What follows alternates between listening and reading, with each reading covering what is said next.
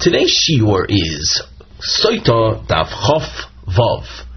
Before we begin the actual Gemara text, by simply skimming ahead, you'll notice a series of triangles, each one highlighting the expression pshita, meaning something seems to be obvious.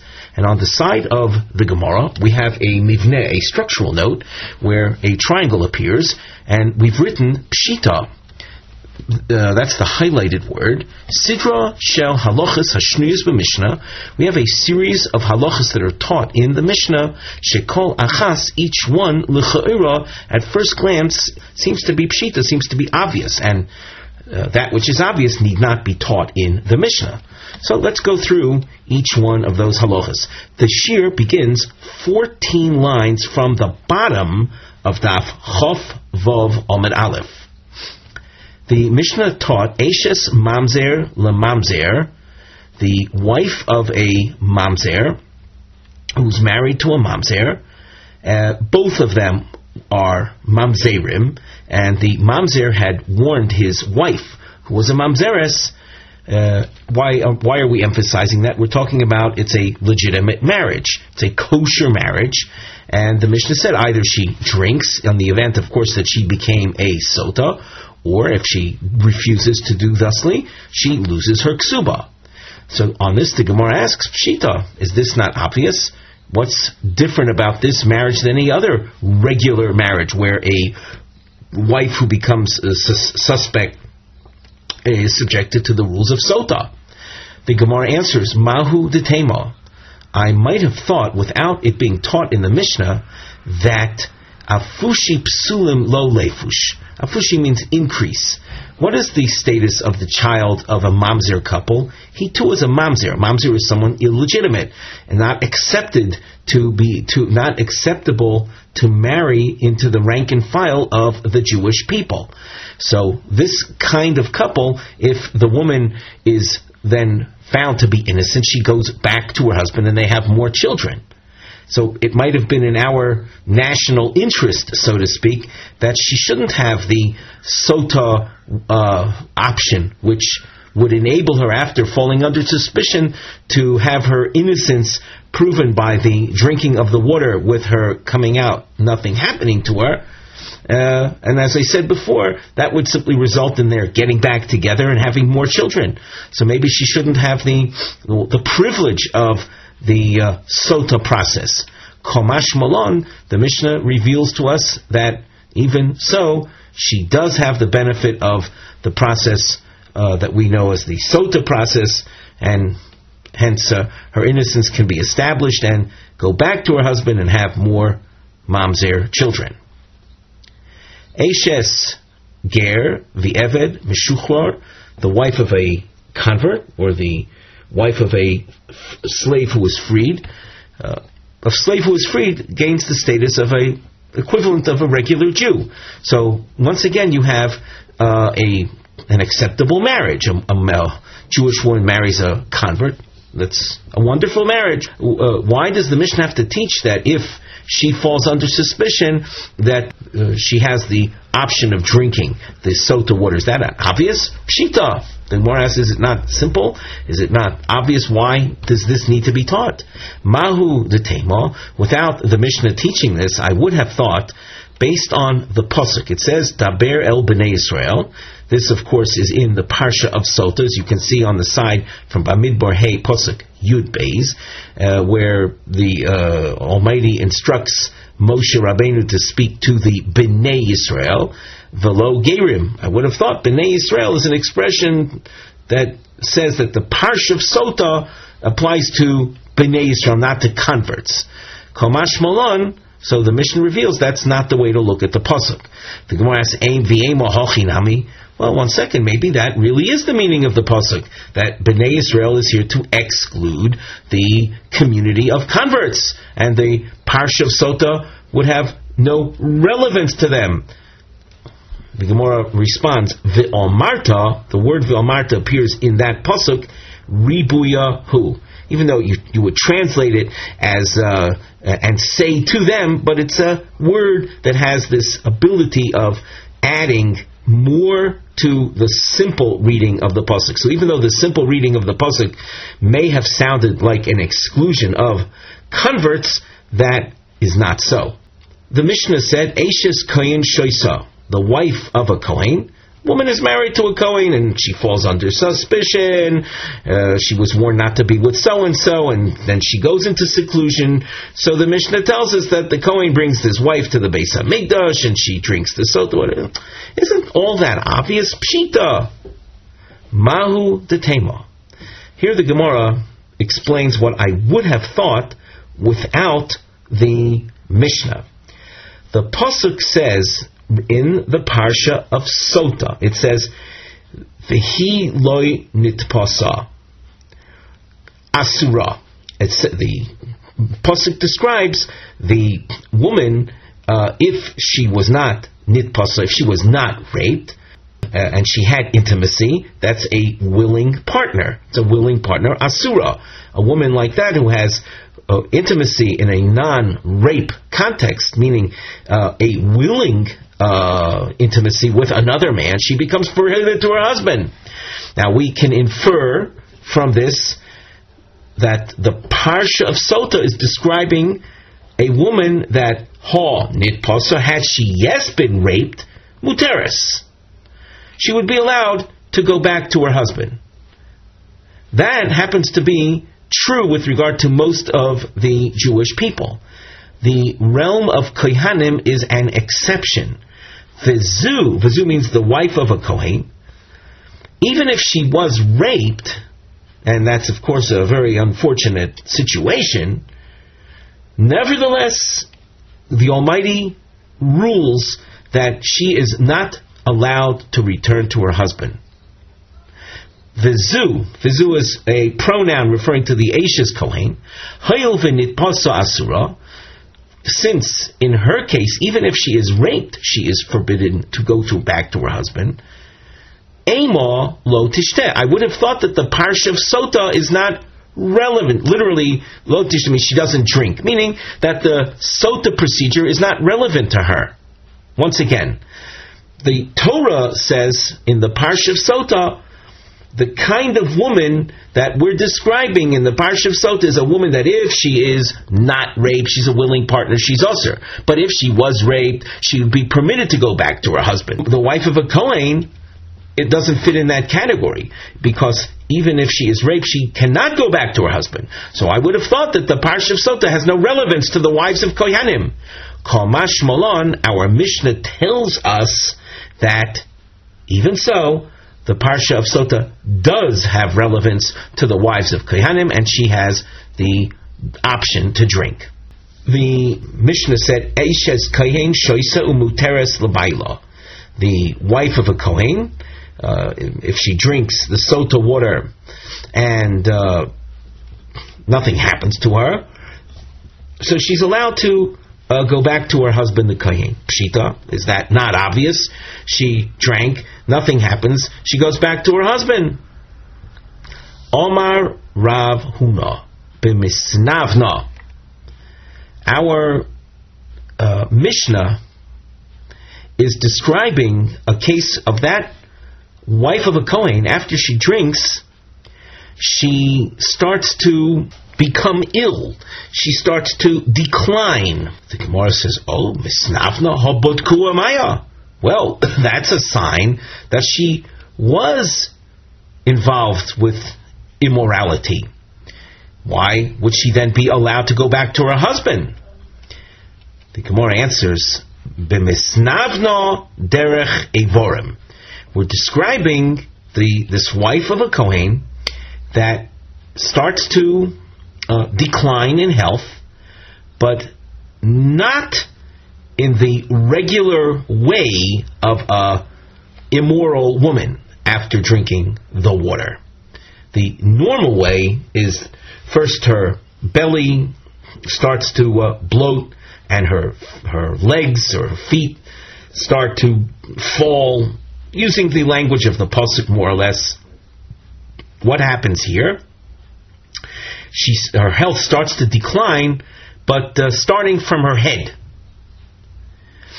That's derech evorim. Rashi says, B'nisnavno derech chivorim. You can notice the Rashi about a quarter of the way up from the end. She'eno misnavno b'meyayim v'rechayim. She isn't declining through her belly and her legs. Rather, her head and other limbs feel heavy upon her. Ma'udetema ha lav schus tolo la. The imkein havalo l'snav l'derech bedika samayim. Ela ba'ina zinsa. Lefikach misnavna shelo kedarka. Ulukohen miotitzar. So let's go over that by going on in the Gemara. Once again, the Mishnah with the wife of the Kohen, she starts to decline, but derech evorim, through other limbs. Mahu detema. I might have thought, namely without the Mishnah, I would have thought, oh, here's a wife of a Kohen, she drank the water, and she starts to decline health-wise in an unusual fashion. I would have thought, ha zanuye zanoi. This wife of the Kohen was in fact involved with an act of sexual intimacy. The reason that the water doesn't check her out, doesn't have the effect in the normal Sotah fashion, mishum de ba'oines zanoi ulagabi kohen asira, because her intimacy was not a willing intimacy, it was through a rape. And when it comes to a Kohen, a rape, in fact, would make the wife prohibited. So that this misnavna, in the unusual way, when it comes to an Ashes Kohen, is really a sign of prohibition. Chomash Malon, the Mishnah tells us not to say that, but rather she is allowed to go back to her husband. Why this is happening to her? So maybe it's some type of a viral attack or some other. We'll call it a non punishment for immorality or it's a non-reaction, because if you're even according to the Havamin, if we're going to set it up as a case of rape, we're not dealing with a sin, but we're dealing with a topic that would create prohibition. So the final point is that there is no element of prohibition whatsoever that this physical decline would indicate. Why it's happening to her, that's not relevant to our discussion. But one thing is for sure, as far as the maskona of the Gemara, the fact that the Mishnah says she's muteris l'bayla indicates that there was no problem of some type of forbidden intimacy. Ashes soris shoisa. A soris is a man who is incapable of procreation. The Mishnah says that a woman married to a soris, if she is found to have violated his warning not to be in private with so-and-so, she is brought to the Beis Hamikdash to drink the waters as a sotah. More says, Pshita, is that not obvious? Mahu the Tema, without the Mishnah, I would have thought, Mi baladei isheich Oma Rachmona. The pasuk in the Parsha of Sotah says Mi baladei isheich. The implication, again on a translation level, as Rashi says, Mashma de Isha, her husband, Bar Hochihu, a regular, healthy male spouse. That's what I would have thought the Torah is addressing, namely, a woman who falls under suspicion of being with a man other than her own healthy, regular, productive male husband.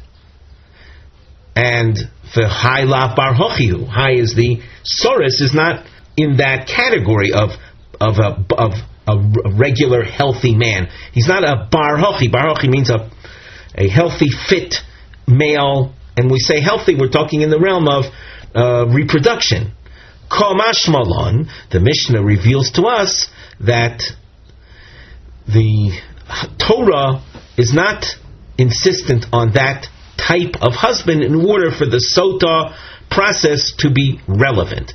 We take a look at Rashi. Komash Malon, de la mikdam shchivas baal leboyel hu da'asa. the pasuk that says Mi baladei ishech comes to tell us a rule that we've learned in the past, that in order for the Sotah process to set in, all that we require is that the husband had been the one to have the first act of intimacy with her before the paramour. That's what we learn from Mi baladei ishech. Visaurus bar shchivahu. The Saurus, he is capable of having intimacy with a woman. V'afagav delav bar zriyahu. Even though he's not capable of zriya's seed, male seed, he's not capable of reproduction. He doesn't have that capacity to him. But as far as lying together with a woman in an intimate fashion, that he is able to do.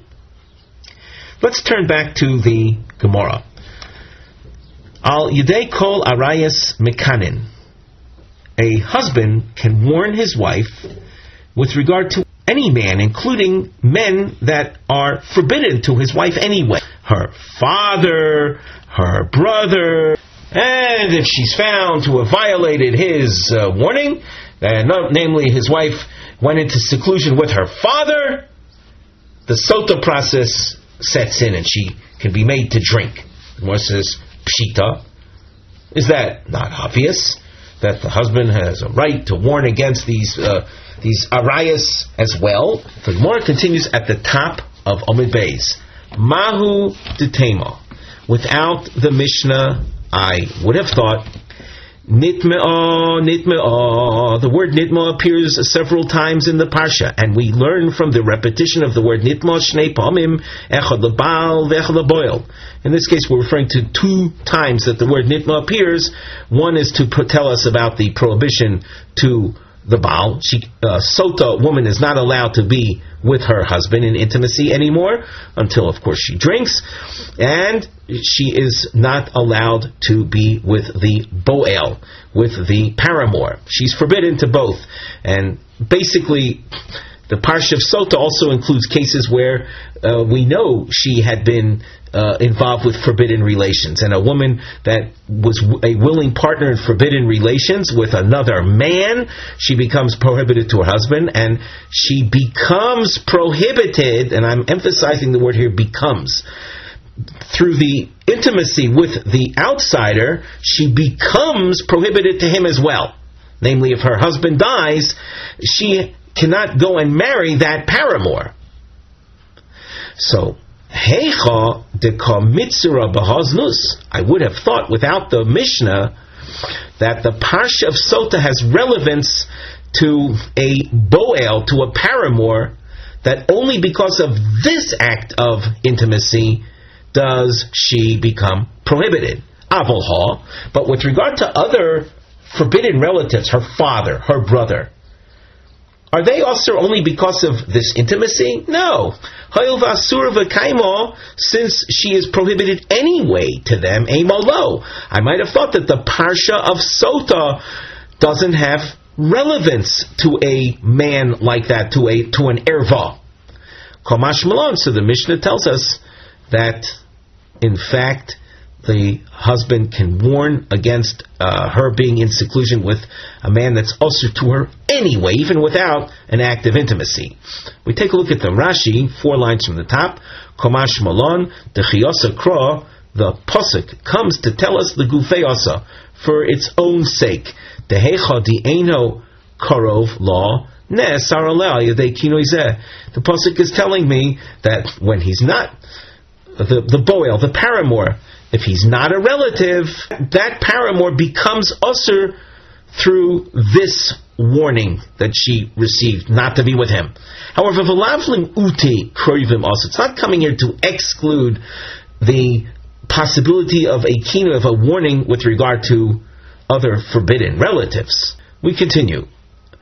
Chutz min hakoton umimi she'eno ish. Our Mishnah taught that the husband's warning to his wife has relevance, could make her usher if she's in seclusion with him, with that paramour, with the exception of a minor and mi she'eno ish. That's an expression that the Gemara will have to explain shortly. The Gemara explains, Ish Amar Achmana v'lo katan. The Torah says, V'shachav ish osab. If a man, an adult, has intimacy with her, so she becomes prohibited to her husband and to the paramour. The word ish means, in this case, an adult, to the exclusion of a minor. So a minor is not what is not included in the Torah's portion dealing with the Sotah. V'she'eno ish limutei mai. And now, before we go into this particular Omid of Gemara, we have a word or two regarding the structure. On the side of the Gemara, we have a nosei, mivneh heading. We combine the topic with the structural note together. Triangles are featured. They represent shlavim. And you'll see the use also of a double underline, highlighting the words Ilemo and Ella. These are shlavim, these stages. Levarer, to clarify, Hadikotoni ein mekanim al yedei mi she'eno ish. What do we mean by that? That there's no kinui, there's no warning, meaning there's no relevance of a warning to a woman not to be with an Eino Ish. As we said, the markings convey the idea of stages of analysis. If your eye is sharp and you're let's say a seasoned Gemara markings Shas Ozer participant, you will notice that on this Omer there are a number of bracketed sections. How does your eye catch that? Notice a vertical dash dotted line running to the side of the Gemara text. Sometimes it's on the right hand side, sometimes on the left hand side, but nevertheless, let your eye catch those vertical dashed lines. On this Omid, I hope you see there are 3 of those. Those are bracketed sections. We're going to take a bird's eye view of this Omid before learning the text. And then we'll present the bird's eye reading of the Gemara before getting into the entire Gemara. So, first of all, you notice triangles numbered down the right-hand side, 1, 2, and 3. It means we have 3 stages in order to figure out what is meant by mi she'eno ish. Notice the double underline expressions. So the first approach is ilema limute shachuf. If mi she'eno ish is coming to exclude a shachuf, we'll have to explain what a shachuf is. It's a person who's quite ill. It's a person whose skin is deteriorating, is slipping off of his body. He's quite ill, and the manifestation of his illness is through his flesh is. It seems from Rashi, it's decomposing while he's still alive. So maybe that's what an Eino Ish is. The Gemara says that is not correct. It rejects that. Do you see where the triangle number 1 is? It says, the Gemara there says, if the Mishnah is excluding a shachuf, meaning that there's no kinui with regard to a shachuf, from a Shmuel shachuf mekanen al yodo uposel betruma. There are 2 points that Shmuel makes, and we dashed underline mekanen al yodo, that kinui does have relevance to a shachuf. So that's not what's being excluded by the Mishnah. You skip the bracketed section, you hit a triangle number 2, and the double underline vielo lemute oived kechavim. Maybe what the Mishnah is saying is that kinui, a husband, if he issues a warning, but the subject of his warning is an idol worshipper, is a Gentile, so it has no halachic import. Namely, if she is found to be in seclusion with a Gentile, she will not be prohibited to her husband. But that's not true. As you see there at stage 2, Same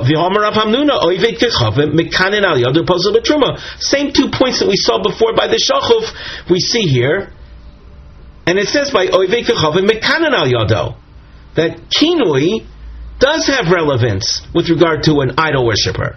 So that can't be the pshat in the Mishnah. Notice we have a long bracketed section again. You drop down and you hit triangle number 3. On that line, it says, well, ve'elo lemutei mai. So then, at this point in the Gemara, so what is misheino ish coming to exclude from the parsha of Sotah? Amarav Papa lemutei behema. The ain's nus bevehema.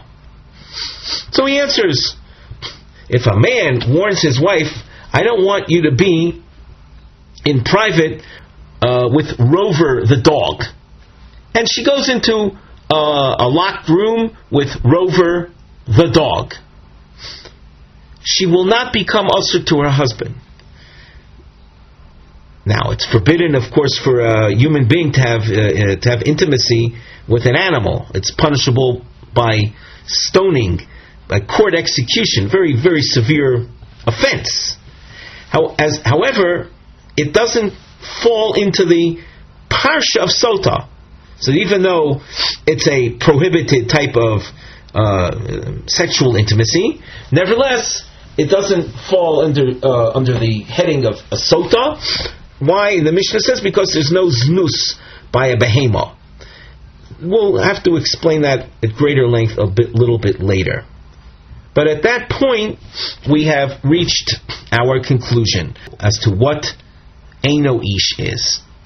It might, in fact, be the simplest answer, because when you translate the expression, it says there's no kinui regarding someone that's not a man. Well, what is not a man? An animal. So there's no kinui with regard to animals. That's the conclusion of the Gemara. So can you see, I hope everyone sees, I know that we're spending a lot of time with regard to structure, but it will make things much easier when we get into the Gemara text itself.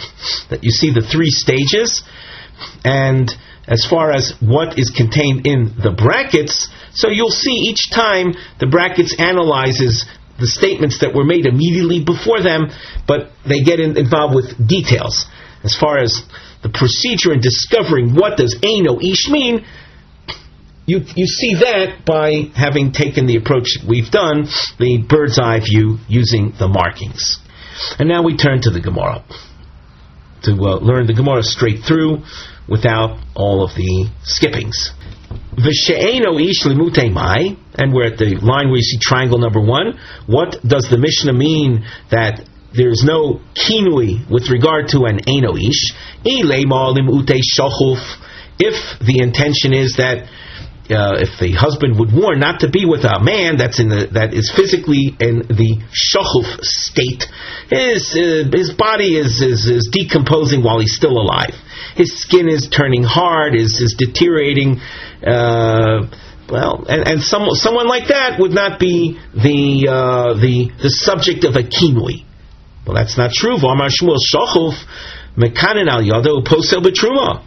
Kinui would be effective, and if, let us say, a woman had intimacy with a shachuf, and the shachuf happened to be a person that is forbidden to the realm of kahuna, a type of man, for example, and Rashi lists them off, a Gentile, a slave, a cholol, a nosin, a mamzer. These are people that a woman, if she would have relations with them, that woman would not be allowed to marry a Kohen. It's something to bear in mind. Amongst the list we saw here a Gentile. So if you have a situation of a girl, a woman that at some point had a fling with a non-Jew, that woman cannot marry a Kohen. That woman is puzzle, cannot eat from truma. Ordinarily, a woman who would marry a Kohen is entitled to eat truma. She's not going to be allowed to eat truma. Not only that, but if she's a daughter of a Kohen, as a result of having intimacy with one of those people that we just mentioned, she is disqualified from continuing to consume truma. So, as far as what the Mishnah means when it says that kinui has no relevance to an Eino Ish, the Mishnah is not trying to exclude a shachuf. Now we go into the bracketed section. Mekanin al yodoi, that the husband can warn not to be with that kind of man. Pshita, is that not obvious? So mahu detema, without Shmuel teaching me this point, that mekanin al yodo, regarding a shachuf, I would have thought, based on the pasuk, v'shochav ish oiso shichva zera omar rachmona. The pasuk in the Parsha of Sotah describes a man having intimacy with the woman in a fashion where there's shichva zera, where there is male seed, and they will say the potential for reproduction. V'hai lav bar hochihu, and a shachuf is incapable of that. Komash Malon, Shmuel tells us that even so, mekanin al yodo. The second point that Shmuel made was upoisel betruma, intimacy with the shachuf. If he's one of the forbidden men that we mentioned before, it would disqualify her from truma. Pshita. Well, is that not obvious? If the shachuf happens to be a Gentile, is he not a Gentile? If he's a slave, is he not a slave? So those people disqualify women from further truma consumption. Why does Shmuel have to tell me that? Mahu detemo. See, I would have thought lo yechalel zaroi oma rachmona. The Torah, when it speaks about prohibited relations with regard to the kahuna, it says lo yechalel zaro. The is le zera lichlal. The less le zera lo lichlal. I would have taken that to mean that a man that has seed, has male seed, he can ruin a woman through intimacy. A man that doesn't have seed, like the shachuf, wouldn't be capable of disqualifying the woman from truma. Komash malon. Now, here, if we look in the Rashi to appreciate this, Komash malon Shmuel de posel. Shmuel informs us that he does pasel. Shaminon le meha diomar mekanin al yedei shachuf. We derive this from that which he said, that a warning concerning a paramour that happens to be a shachuf has relevance. So we see that as far as his ability to create prohibition on the part of the woman to her husband, it shows us that he also would be able to impart truma prohibition if he, this shachuf, happens to be one of those forbidden men. We turn back to the Gemara, V'ela. We realize we are going back to the question of what does Mi she'eino ish mean in the Mishnah. Well, V'ela lemute oivei kechavim. Maybe what the Mishnah is saying is that a warning that a husband issues to his wife not to be with a paramour who happens to be a Gentile, that would not be a warning. That wouldn't be an example of a sotah. But Rav Hamnuna teaches oivei kechavim mekanen al yado posel betruma. Just like we said before, by the shachuf, the oivei kechavim can be the subject of a kinui, mekanen, the kinui, the warning, and intimacy with the oivei kechavim will render her prohibited from eating truma. And now in the bracket, mekanen al yado pshita, isn't that obvious that kinui would include a warning against being with an idol worshipper, with a Gentile? So mahu detema. I might have thought, without Rav Hamnuna telling me this, I would have thought nitma shtei pomim echad lebal ve'echad leboyel. We saw this type of reasoning up on the top line as well. That the fact that the Torah repeats the word nitma, one is telling us that she becomes prohibited to her husband, and the other nitma tells us that she becomes prohibited forever to the boil, to the paramour. Well, I would have thought that the Sotah Parsha is applicable, the Sotah section of the Torah is applicable to women that become prohibited in this act of intimacy. In other words, without this act of intimacy, she wouldn't have been prohibited to that man. But when it comes to a Gentile,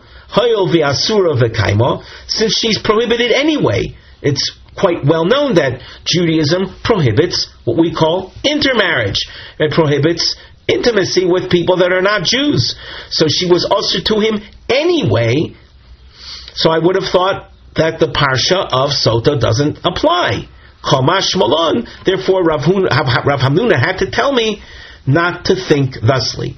Namely, that even though he is prohibited anyway, the kinui still has relevance if the kinui happened to be against seclusion with a Gentile. The second point that was made above was uposel b'truma.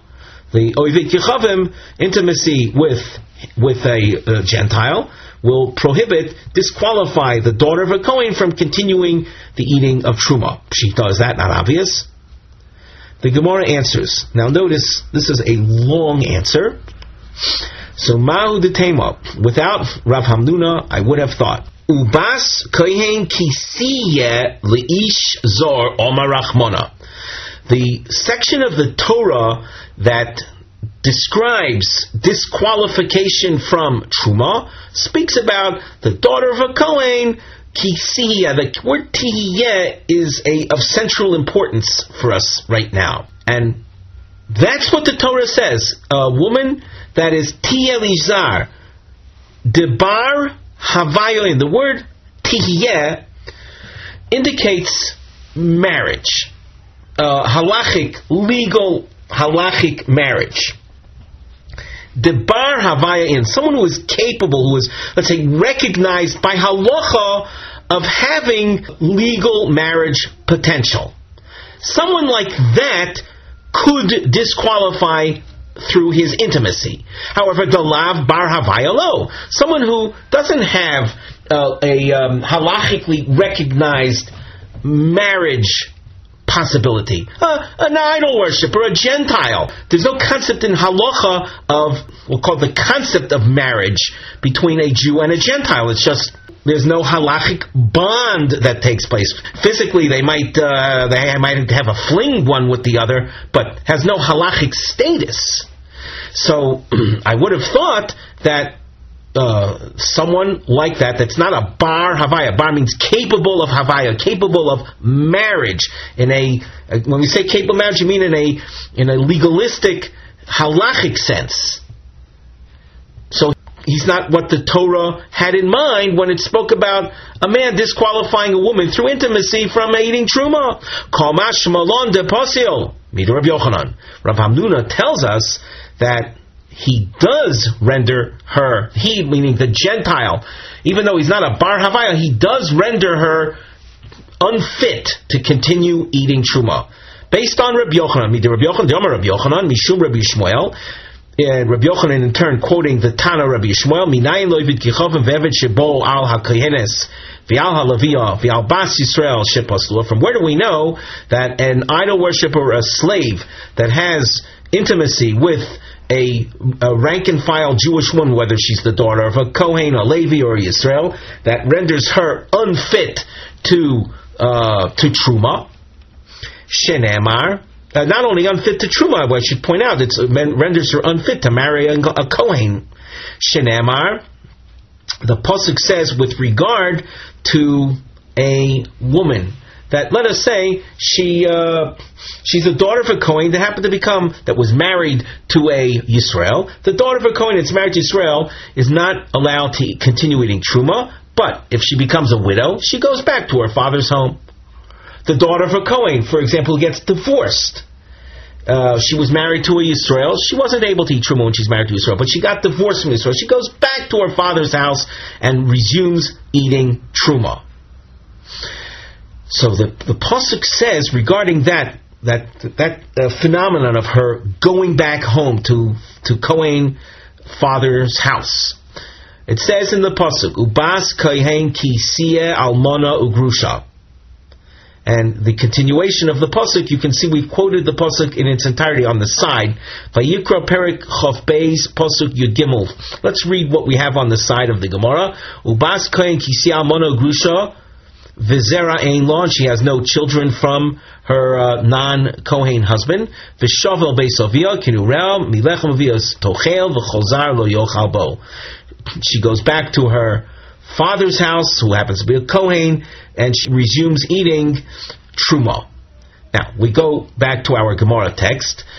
Since the pasuk says ubas kohen kisiel almonu grusha, mi sheyesh lo almonus v'gerushin ba. What kind of woman resumes the eating of truma? A woman that happened to be with a man that the concept of widowhood or the concept of divorce has relevance. I say concept of divorce, what's more than a concept? It's the legal phenomenon of divorce taking place has relevance. That's true when you're dealing with a Bas Kohen, the daughter of a Kohen, that happened to have been with married to a regular Jew. However, Yotzu Oived Kechavim Ve'eved She'ein Lo Almonus V'Gerishin Ba. This pasuk will exclude a woman, or I should say, this pasuk will disqualify a woman from eating truma if she happened to have been with a man that doesn't have almonus and gerushin in her, a Gentile or a slave. If a woman is a Jewish woman, we'll say intermarried, in terms of halacha, there's no divorce that's necessary. She was never married to him. I'm not talking right now about secular governmental requirements. That's not of any concern to this particular discussion. A Jewish woman that happens to be with a Gentile, there's no divorce. There's no halachic Jewish divorce that's necessary. She just walks out. If he dies, she's not described as an almona, as a widow. And the same is true with regard to a slave. So it's from that we understand that an Ovid Kechavim or an Eved will disqualify a woman from resuming the consumption of Truma. Well, but don't forget, what's our topic? What's the Eino Ish that the Mishnah referred to? The Elo Lemute Mai, who is excluded from Kinui by the Mishnah telling us that there's no Kinui from an Eino Ish? Omar Rav Papa Lemute Behema. The Ein Znus Bevehema. The Mishnah is telling us that a kinui stated to a woman, a warning to one's wife, don't be in private, don't go into seclusion with Rover, the German Shepherd. That has no kinui relevance. Namely, if she goes into seclusion with the dog, she's not going to become prohibited to her husband. And why is that? Because what is it that does make her prohibited to the husband? Her going into seclusion with that which the concept of znus has relevance. It's the word znus it's hard to approach the word znus by simple literal translation.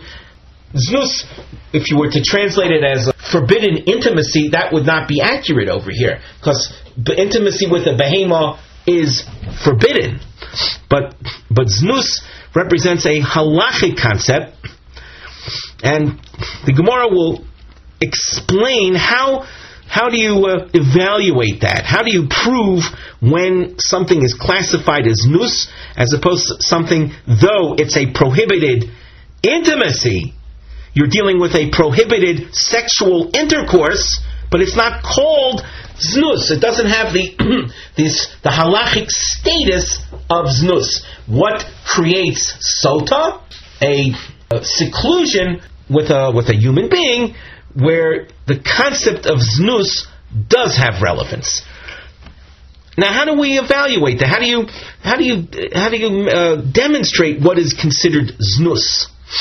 That is what we do in the bracketed section right now.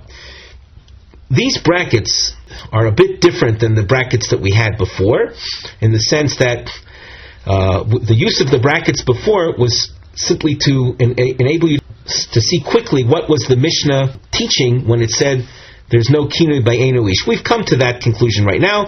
Eino Ish is a behema. On the side we have a note. You'll note there's a double star. Achrei HaSugrayim, after these brackets, HaGemara mityacheses l'prat shemuskar l'mala. The Gemara will go back to a detail that was mentioned above. B'soch HaSugrayim HaGemara mevia moker loha di'ein znus lebehema. Within the brackets, the Gemara will be proving that the concept of znus has no relevance to to sexual intimacy with a behema, with an animal. If you want to skip momentarily, even though these brackets are not really for skipping purposes, you'll notice the Gemara there after the brackets says V'ela shichva zera lomali.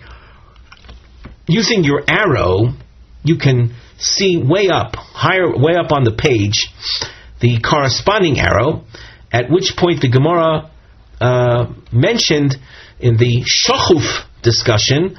I might have thought that shachuf in fact is excluded because the pasuk says v'shachav isha shichva zera. The Gemara then told us no, the shachuf is not excluded. Well, if the shachuf is not excluded, so then what does that pasuk shichva zera in fact teach me? Okay, we'll get back to that in Mitzvah Hashem a little later. Let's go through now the brackets. Omar le Rava mi Parzakya le Ravashi. Minoho milsa diomar rabbanan ein znus bevehema. Rava asks Ravashi, from where do the rabbanan derive this concept of ein znus bevehema? Dichtiv lo sovi esnan zoina umechir kelev beis Hashem Elokecha. The pasuk is teaching that when one considers what to bring as a sacrifice, one shall not bring as a sacrifice to the Beis Hamikdash something that's called an esnan zona or a mechir kelev. What are these things? Very simply, a person has a sheep, and the sheep is a type of animal that, if everything is okay, it's fit to be offered as a sacrifice. You can sanctify it and bring it as a sacrifice. Let's say you took the sheep and you paid a harlot for services rendered. You gave a woman a sheep in exchange for her providing you with sexual intimacy. That animal is prohibited as a sacrifice. Esnan zona. We'll say it's a payment made to a lady for harlotry relations. Another thing is mentioned in the pasuk, mechir kelev. What is that? Imagine a person exchanged. Let's say he bartered a sheep in exchange for a dog. So I gave you a sheep, and you gave me your dog. Now that you have the sheep, that sheep cannot be brought as a sacrifice. Vitanya. We continue reading in the Gemara. Esnan kelev umechir zona. Notice the switch around. An esnan kelev and mechir zona mutorin. What is an esnan kelev? So you take a look at Rashi. Rashi that we're looking at is in the lower part of the narrow lines. Esnan kelev shim odam oimer lezona. Imagine a man approaches a harlot. Halach tle, I want to give you a sheep. V'hibuali l'kalbi, and I want you, Mrs. Harlot, to have sexual intercourse with my dog. So what did he do? He paid the harlot for services, not that she would provide the man with her harlotrous services, but she would be with the dog, an act of bestiality. Now this is disgusting. It is reprehensible and prohibited, and you can use any other adjective you like. But one thing is that the sheep that she received for her bestial relations with the dog, that sheep is kosher to be brought as a sacrifice. That's an Esnan Kelev. So what happened over here? She had relations with a dog. Oh. That, you can see, is therefore not called znus. What did the Torah prohibit? A gift, a sheep, given to a zonah. A zonah is not just a harlot, but it happens to be it's a harlot, and the relations would be classified as nus. The payment of the sheep for her to have relations with the animal is not called znus. What else is mutter? Mechir zona. What is that? Rashi. Mechir zona. Rashi says, Hoiso lo shivcha zona. A person happened to have a bondmate that happened to also be a harlot. V'chlifa betle. And he took his bondmate and he went to his friend and said, I need a sheep. I will give you this human slave, bondmaid, Zona, take her and give me your sheep. That sheep is allowed to be brought as a sacrifice. It's not a sheep given in exchange for a dog. It's a sheep that was given in exchange for a Zona. Rashi goes on, Umidika esnan kelev mutter, from the fact that we're teaching here that the gift, the payment given to the harlot for her having relations with the dog is allowed, michlal de lavs nusu. These nusu have a chayil oleo shem esnan. Had that act been called an act of znus, so then the payment given to the harlot for her relations with the dog would have been considered an esnan. As we saw, the pasuk said, Lo savi esnan zona. So that from here we derive that the act of relations with the dog doesn't fall under the halachic category or into the halachic concept of znus. Now, how do we know that? When we read the pasuk, Lo savi esnan zona mechir kelev, how do you know that only those are prohibited, but when you switch them around, namely, instead of saying esnan zona, it's an esnan kelev or mechir zona, the sheep in those cases would be allowed. Shenemar, the pasuk says, Gam shnehem, shnayim v'lo arba. Two are prohibited, namely esnan zona and mechir kelev. Those are the two examples of prohibition, but two more examples are not. It's the two and not four. And as we said, here the Gemara refers back to a point mentioned earlier. There's a pasuk, Bamidbar, Perek Hey, pasuk Yud Gimel. We had cited this earlier. Let's look at the side of the Gemara. It says, V'shochav ish oisa shichva zera, v'ne'ela me'einei isha, v'nistera v'hi nitma, v'eid ein ba, v'hi lo nitpasa. The Gemara asks, in light of what we said earlier, that V'shachav ish oisa shichva zera does in fact not come to exclude the shachuf. Without Shmuel, I would have thought that pasuk would exclude the shachuf, but it doesn't do that. So what does it do? V'lashichva zera lomali.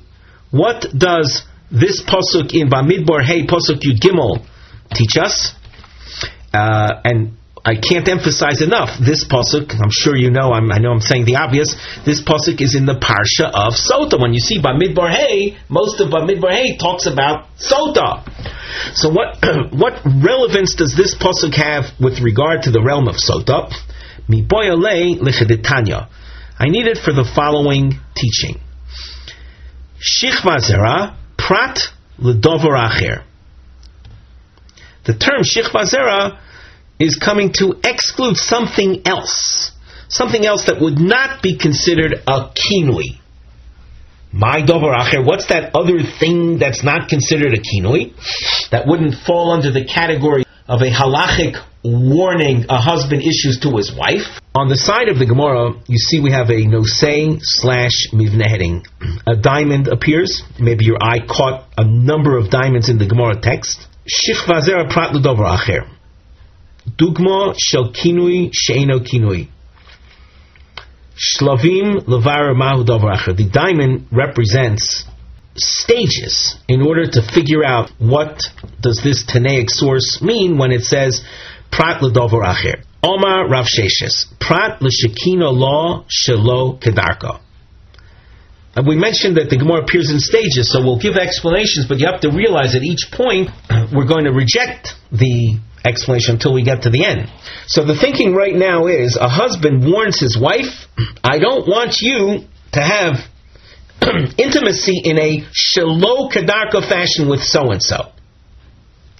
Shelo kedarka is we'll call it, it's a male act of intimacy with the woman in a way that's not through the normal female orifice of reproduction, but it's his intimacy with her through shelo kedarka, in the other orifice that appears in the female anatomy.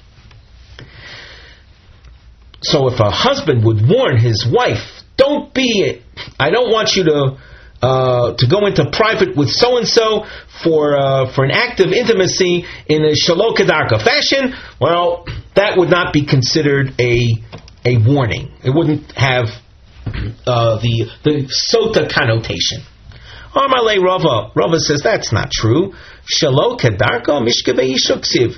When the Torah warns against forbidden intimacy, a woman married to a particular man, she's not allowed to be in intimacy with any other man, and the Torah says mishkevei isha. Mishkevei is a word in the plural. That means whether it's through the normal orifice of reproduction or the other orifice as well. That's when I say the other orifice, it's in the other orifice, in that part of the female anatomy, that area of her body. Well, so then, if that, namely shelo kedarka, is not the intention of this source, prat l'dover acher, then what is? Elo amarova, prat l'shekino lo derech evorim. That would be, if you look in the Rashi, you will see, without reading it together right now, you see it's called shchiva b'kiruv basar. Means he warns his wife, I don't want you to have, we'll say, bodily contact. And when we say bodily contact, we're not implying actual intercourse, but simply lying together, we'll say unclothed, in the same bed. So that would not be considered a kinui. Omar lei Abaye.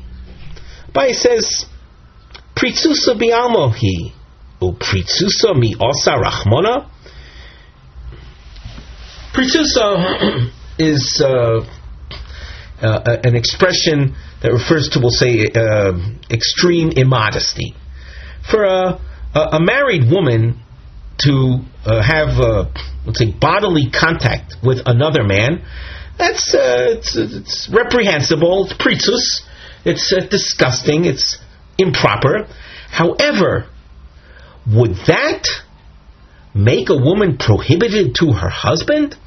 When the Gemara says pritzusa miyosar rachmona, miyosar means, would the Torah, rachmona is the Torah, would it prohibit a wife to be with her husband, to go back to her husband if she happened to have been engaged in pritzus, simply lying unclothed with another man in the same bed?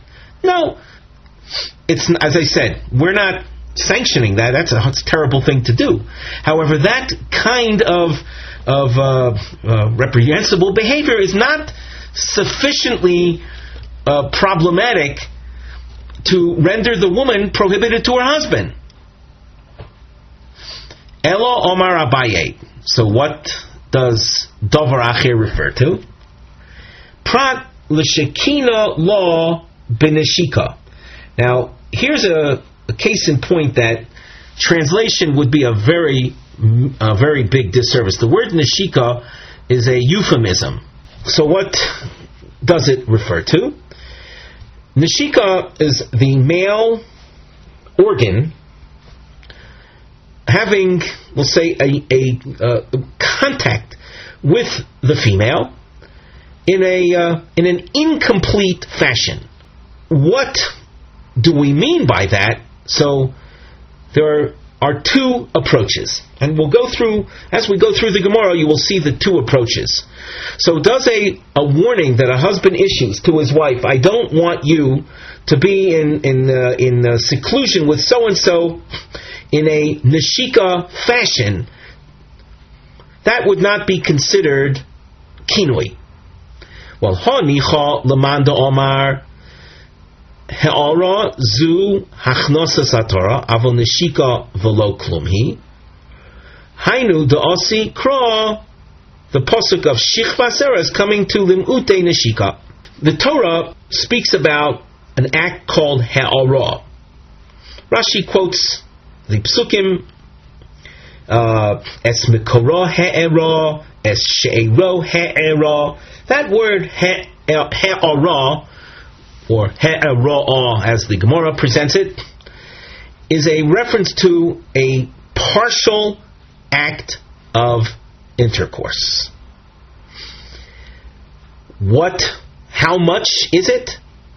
So, he'ara, according to this first approach, is considered hachnosas haTorah. Hachnosas haTorah is, as we say, a partial insertion. We'll say the tip or the extreme end of the male organ is in fact inserted. There's a partial insertion. That is considered an act that the Torah prohibits as an act of intimacy.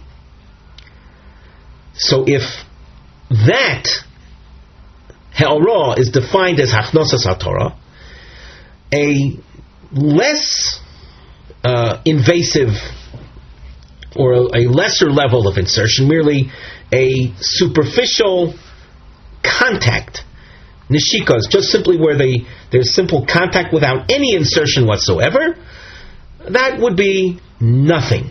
If that's nothing, and when I say nothing, again, it's disgusting, it's certainly immoral, and etc. and so forth, but nothing in terms of prohibiting a married woman, to returning to her husband if she happened to do this with another man. So Hainu, as we read already, if you say that he'ara, that the Torah prohibits as formal act of intimacy, so then neshika is left as simply nothing. And Hainu da'asi kra lemute neshika, the pasuk of Shichva Sarah is coming to tell me that neshika is a nothing. Elolaman domar, continuing in the Gemara, diomar he'era zu neshika. There's another approach that says that when the Torah prohibits he'era, we cited the psukim before. You can see them in the Rashi, second line from the bottom, es mekora he'era or es she'era. What is the Torah saying that is forbidden to do? According to this other opinion, that is neshika. Neshika, that's the male organ having a contact without insertion, contact with the female at her area of, let's say, gender identity, without insertion. My ika lememar. What then can you say as to the role of the pasuk Shichva Sarah? What's it coming to exclude? Because according to this opinion, that hera is neshika, that means that neshika is a formal act of prohibited intimacy. You couldn't say then that the kinui would exclude that. L'olam, stage 4, which is really a throwback to what was said by Rava at stage 2. L'olam l'shekina lo derech evaram. The case is that the husband had warned her, I don't want you to go into seclusion for the purpose of lying together with another man without the act of intimacy. Simply lying bekiruv basar, as Rashi says. we said before, that's obvious. You wouldn't have thought, you wouldn't need a pasuk to tell me that she is not prohibited to her husband if that's all that would have happened. Without the pasuk and the Tanaic source that said prat l'davar acher, without that, I would have thought bikpeda de baal talya rachmana ubaal hakakopid, that the rules of kinui are established on a subjective basis. Namely, her husband is makpid, objects. That kinui is defined, as we say, subjectively by this particular man's level of objection. And he expresses his objection to the derech evarim. Chomash Malon, the pasuk of Shichva Zera, reveals to us that she does not become prohibited with a kinui that focused, that specified derech evarim. We continue in the Gemara with a new topic. On the side, you'll notice we have a nosei, a topic heading, Lisa Duma o Bas Duma, Machlokes Shmuel for Rabbi Yochanan. A man is confronted with a choice of marrying one of two women. That's all. These are the only women that are available for this man. That's, of course, we're setting up we'll call it a theoretical scenario in order to appreciate the machlokes, the controversy between Shmuel and Rabbi Yochanan. Two women that are available to a man, and he has to make a choice. Should he marry a Duma or marry a Bas Duma? And of course, everyone is asking, what in the world is a Duma and what's a Bas Duma? A Duma is a woman who is suspect of engaging in harlotry. Duma literally has to do with speech, with murmurings. The kind of woman that attracts attention and people talk about her. What kind of woman is that? A woman that engages in harlotry. Everyone is, people start to talk about her waywardness, her lifestyle. A Bas Duma is, as you probably guessed, it's the daughter of such a woman. What are the considerations? Let's go on in the Gemara and we'll see each point of view. Omar Shmuel, Yisa Adam. We continue at the top of the Chof Zayin. Duma, Va'al Yisa Bas Duma. It would be better, if that's the only choice that he has to choose one of them, it would be better for him to choose the Duma than the Bas Duma. Shezu, the mother, that may mean the Duma, Ba mi Tipa Kshera. Her parents were fine people. Tipa literally is the drop of human seed. In other words, she comes from parents that were kosher people. And therefore, the Duma, even though she's chosen an objectionable lifestyle, nevertheless, she herself comes from, we'll say, a kosher pedigree. Vizu, the daughter, Ba mi Tipa Psula. We look in Rashi on the first narrow line. Vizu Ba mi Tipa mi Bia Psula. He has a different girsa than our Gemara, but it's the same idea. Bia Psula means forbidden intimacy. Shemo me'oivek techavem o mamzer. You have a lady who practices a very free lifestyle. She has relations with any man that comes by, including idol worshippers or mamzerim. What would that make of the girl then? Certainly, if the fellow was a mamzer, she would be a mamzeres, and an acceptable Jew, rank and file Jew from the Jewish community, wouldn't want to marry a mamzeres. Would be prohibited. She would be prohibited to him.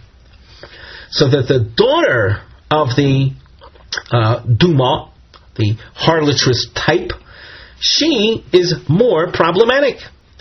For Rabbi Yochanan Omar, Yisodom Bas Duma Val Yisoduma. Rabbi Yochanan says it's better for a man to choose actually the daughter of the Duma than the Duma herself. Shezu Oimedes Becheskas Kashrus. The daughter, she's a fine girl in terms of her morality. Where she comes from is a different story, but in terms of her own daily conduct, she's fine. And therefore, if a man marries her, he doesn't have to suspect that she's going to go with other men and thereby become prohibited to him, to the husband. However, Vizu, the Duma, Eino Medes Bechezkas Kashrus.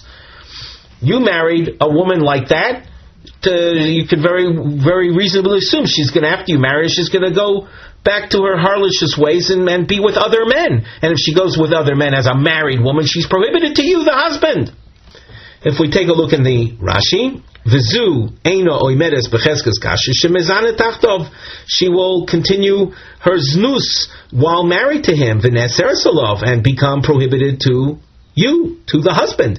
V'hu eino roeh, he doesn't see, v'eino megarsha, he's not aware, he doesn't know for sure, and he's not going to divorce her, and the husband that continues living with a wife like that is living in sin daily. So we now have presented the two opinions, Shmuel and Rabbi Yochanan. Meisvei, we raise an objection, and from this source it says, Noisei Odom Duma. This would be a kasha on Rabbi Yochanan. Rabbi Yochanan said, Al Yisa Duma. Here it says, a man should marry a Duma. Amar Rava v'tizbara. Rava says this source needs to be explained. He says, is it reliable? No say. L'chatchila, the source says, no say. You should marry a duma. Is that really so? Is that the recommended type wife one should seek?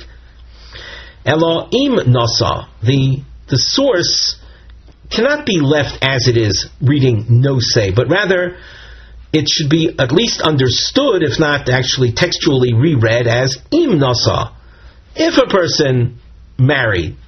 In other words, it's not stating a first choice. The source is telling us that if a man married a duma, so his children will still be considered kosher.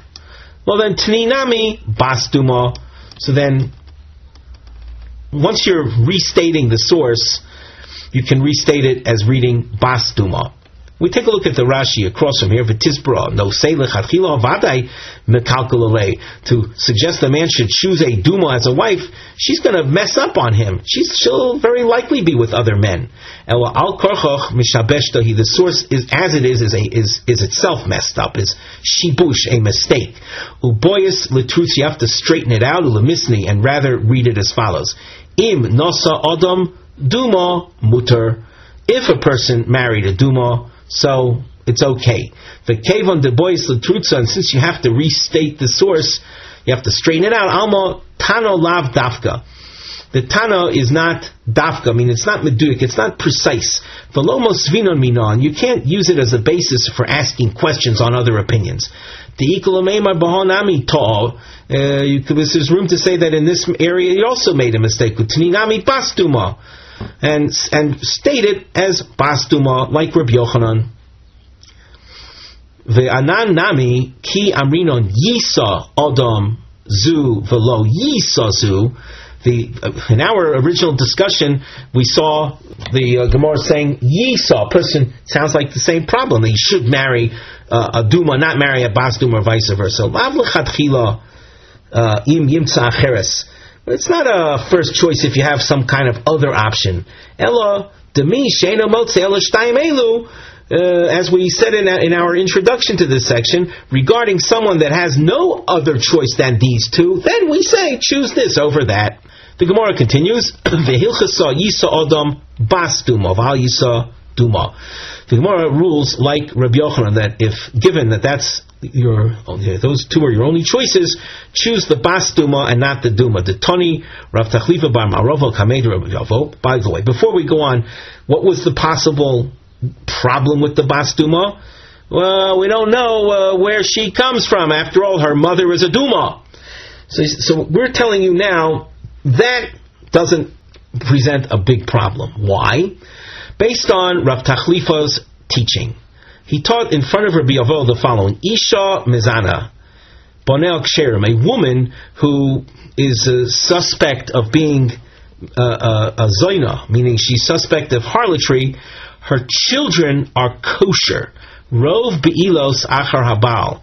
The majority of her intimacies are with her husband. It's true, if she's a married woman and has intimacy with another man, the resultant child is a mamzer, is not kosher. But when you don't know anything, you have a woman that has a loose lifestyle, nevertheless you can rely on the fact, or you can rely on the phenomenon of what he teaches here, that the majority of her acts of intimacy are with her husband. And when you have doubt, you can base yourself on the rove, on a majority. Here the Gemara raises a question. It takes a number of lines to develop the question. Boy Rav Amram, hoisa prutza beyoser mahu. Imagine you have a woman that is exceptionally frivolous, prutza, exceptionally loose. What is the story with her children? Aliba demand omar, according to this, the first of two opinions that the Gemara will present, there really is no, we're not going to be asking the question. But it's rather according to the second mandomar. You can see we've underlined the expression mandomar where the question will come to a head. So, in Aliba demand omar, ein isha misaberes ela somuch levesta, lo tibayaloch de lo yodaba v'lo mintar lo. According to the opinion that the most opportune time for a woman to become pregnant is somuch levesta, means right before. The word somuch, it's a tricky word. Sometimes it means next to, whether it's before or after. You have to evaluate it in context. There is an opinion that says that the time for, the most opportune time for a woman to become pregnant is right before the appearance of her female menstrual cycle, the vesta, the appearance of blood. So right before that, then let's assume that we're dealing, as Tosfos says, with a woman whose cycle is not consistent. It's not with regularity. It lacks regularity. It's in halachic terms we say lo kova veses. So a husband, according to this opinion, he is not going to know when his wife is most likely to become pregnant. So since he doesn't know, he's not able to watch over her. That's lo mintar. Mintar is to watch, supervise. He's not going to be in a position to supervise because it can happen any time. So in a case like that, the husband's ability to supervise is pretty much null. And from the context of the Gemara, with Rashi's explanation that we're asking about the children would then be quite, we'll say, highly questionable. Ki tiboy aloch aliba demand omar ein isha misaberes elo somuch l'tvilasa mai. Rav Amram's question is with regard to a woman, according to the opinion, we'll say is regarding a woman who's very, very loose. According to the opinion that a woman's most likely time to become pregnant is right after her immersion in the mikveh. Let us make the assumption that even though we're dealing with a woman who's prutza, but husbands are aware, and these women will go to the mikveh, the ritual bath that purifies her and makes her, enables her to be permitted to her husband. That's the time that women become, that is most likely that they will become pregnant. So now the question is analyzed. Kevan de yodaba neturi mintarla. Since he, the husband, knows when she goes to mikveh, so he'll have his eye on her. He'll supervise her. That's the time that's most likely for her to become pregnant. And as far as the question of children's identity, children's kashrus, he'll be able to supervise that. Or possibly, since she happens to be a very loose woman, there is still room to consider that she will slip out on him. And he won't have supervision over her. Teku. So this remains unresolved. I should point out, even though maybe it was quite obvious from the context, Rashi Hoysa Prutsa Biyosir, Rashi that I'm looking at right now, is a little more than halfway down. The woman that Rav Amram was asking about, the exceptionally loose woman, the Iko Lemechash, in a case of Prutsa Biyosir, very loose, there is room to suspect the Roiv Bilosel Mishalachem, that the majority of her acts of intimacy are in fact with others. What about the kashrus of her children? So as we said, this question was focused, or this question can be asked only according to the opinion that says that Isha Misabera Somach L'Tvilasa, because according to the opinion Isha Misabera Somach L'Vesta, there's no way the husband would be able to supervise her. So the children's kashrus would be highly questionable, because Rov Biloseh are really with others. With that, we conclude our shiur for today.